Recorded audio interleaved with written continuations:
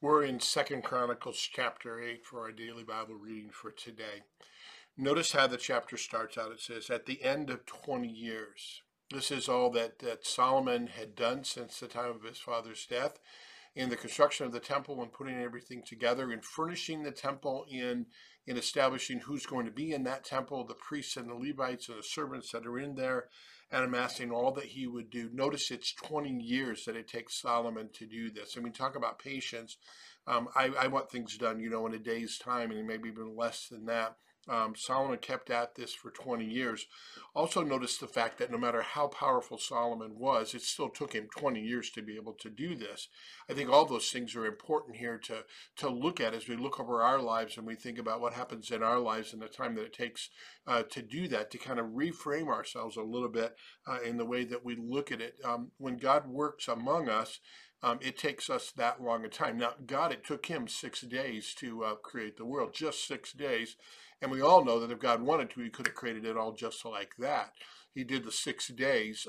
Again, I can't get in God's head to see why he did that, but I think to show us of him putting himself into our time frame, being willing to come down to us and doing it in a manner, in a way, for us to see both his sovereignty, his power, his order in the way that he creates things, and to kind of put it in a framework for us to understand.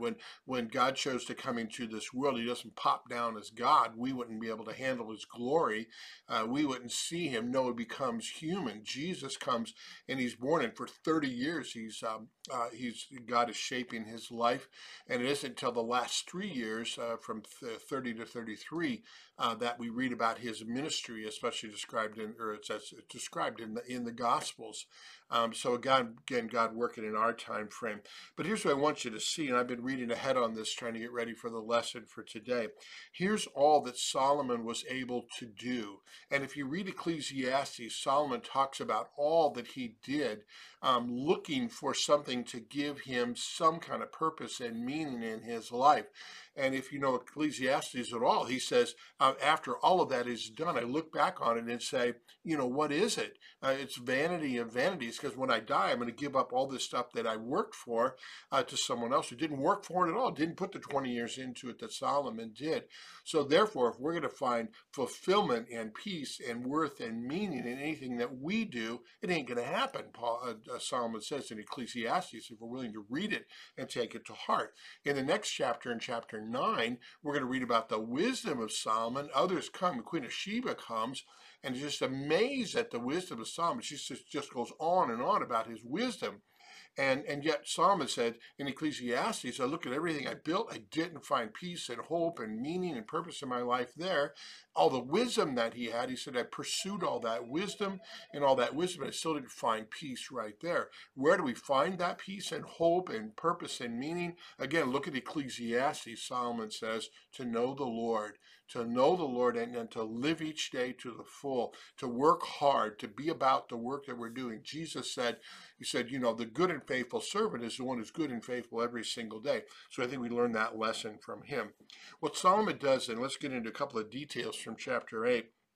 He makes sure that everything that he has built up here is protected, is fortified. In other words, there's enemies that come from the outside. So he builds these fortified cities. You and I who live in this world have to have on this armor too, to protect ourselves from the attacks that we're going to get from the outside.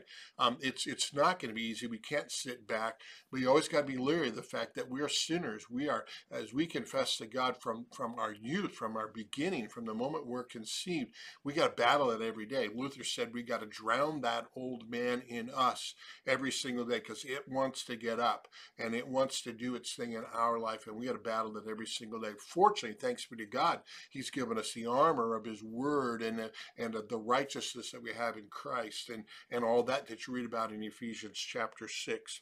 But notice what's going on here, because in the midst of this, there are things that we continue to do wrong. We continue to fall short of the glory of God.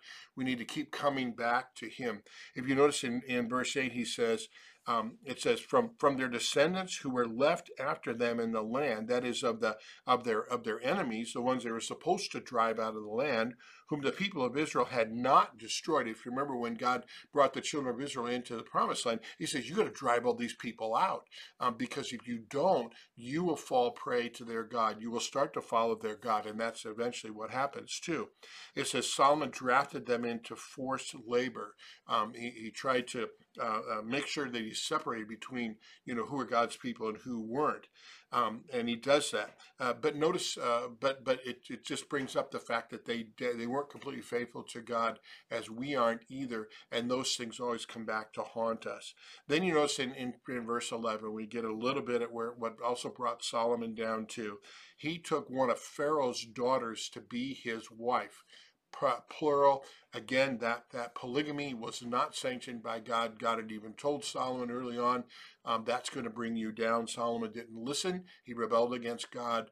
He didn't trust God in that area and follow them. But Solomon did set up the sacrifices in the temple. Verse 12 says, Solomon offered up burnt offerings to the Lord on the altar of the Lord that he had built, as the duty of each day required. So Solomon is saint and sinner at the same time. He is saint in that he's trying to follow his Lord and be faithful to him all the time, but he's got this old Adam in him that he's still fighting, and he's not always pushing down. We fall into the same prey every day. You and I are saved by the grace of God as a gift from God, the forgiveness that we win through him, that we have through him. But yet it's a battle that we fight every single day, and we have to. Thanks be to God. He keeps us faithful, and that we can have some hope at the end of the day that we're saved. But that hope isn't based upon me at all. Here's the thing. Lest any man should boast, Paul says in Ephesians 2. We have nothing to boast about except to boast in Jesus Christ. So verse 16 says, thus was accomplished all the work of Solomon. And as I read that now, as I'm talking to you right now, that's everything that Solomon accomplished. You know what's left of what Solomon accomplished? Is the temple left? No, it's gone. All the things that Solomon did, most people have forgotten about. That's true of us too. We can't be dependent upon saving ourselves and what we accomplish, what we do ourselves.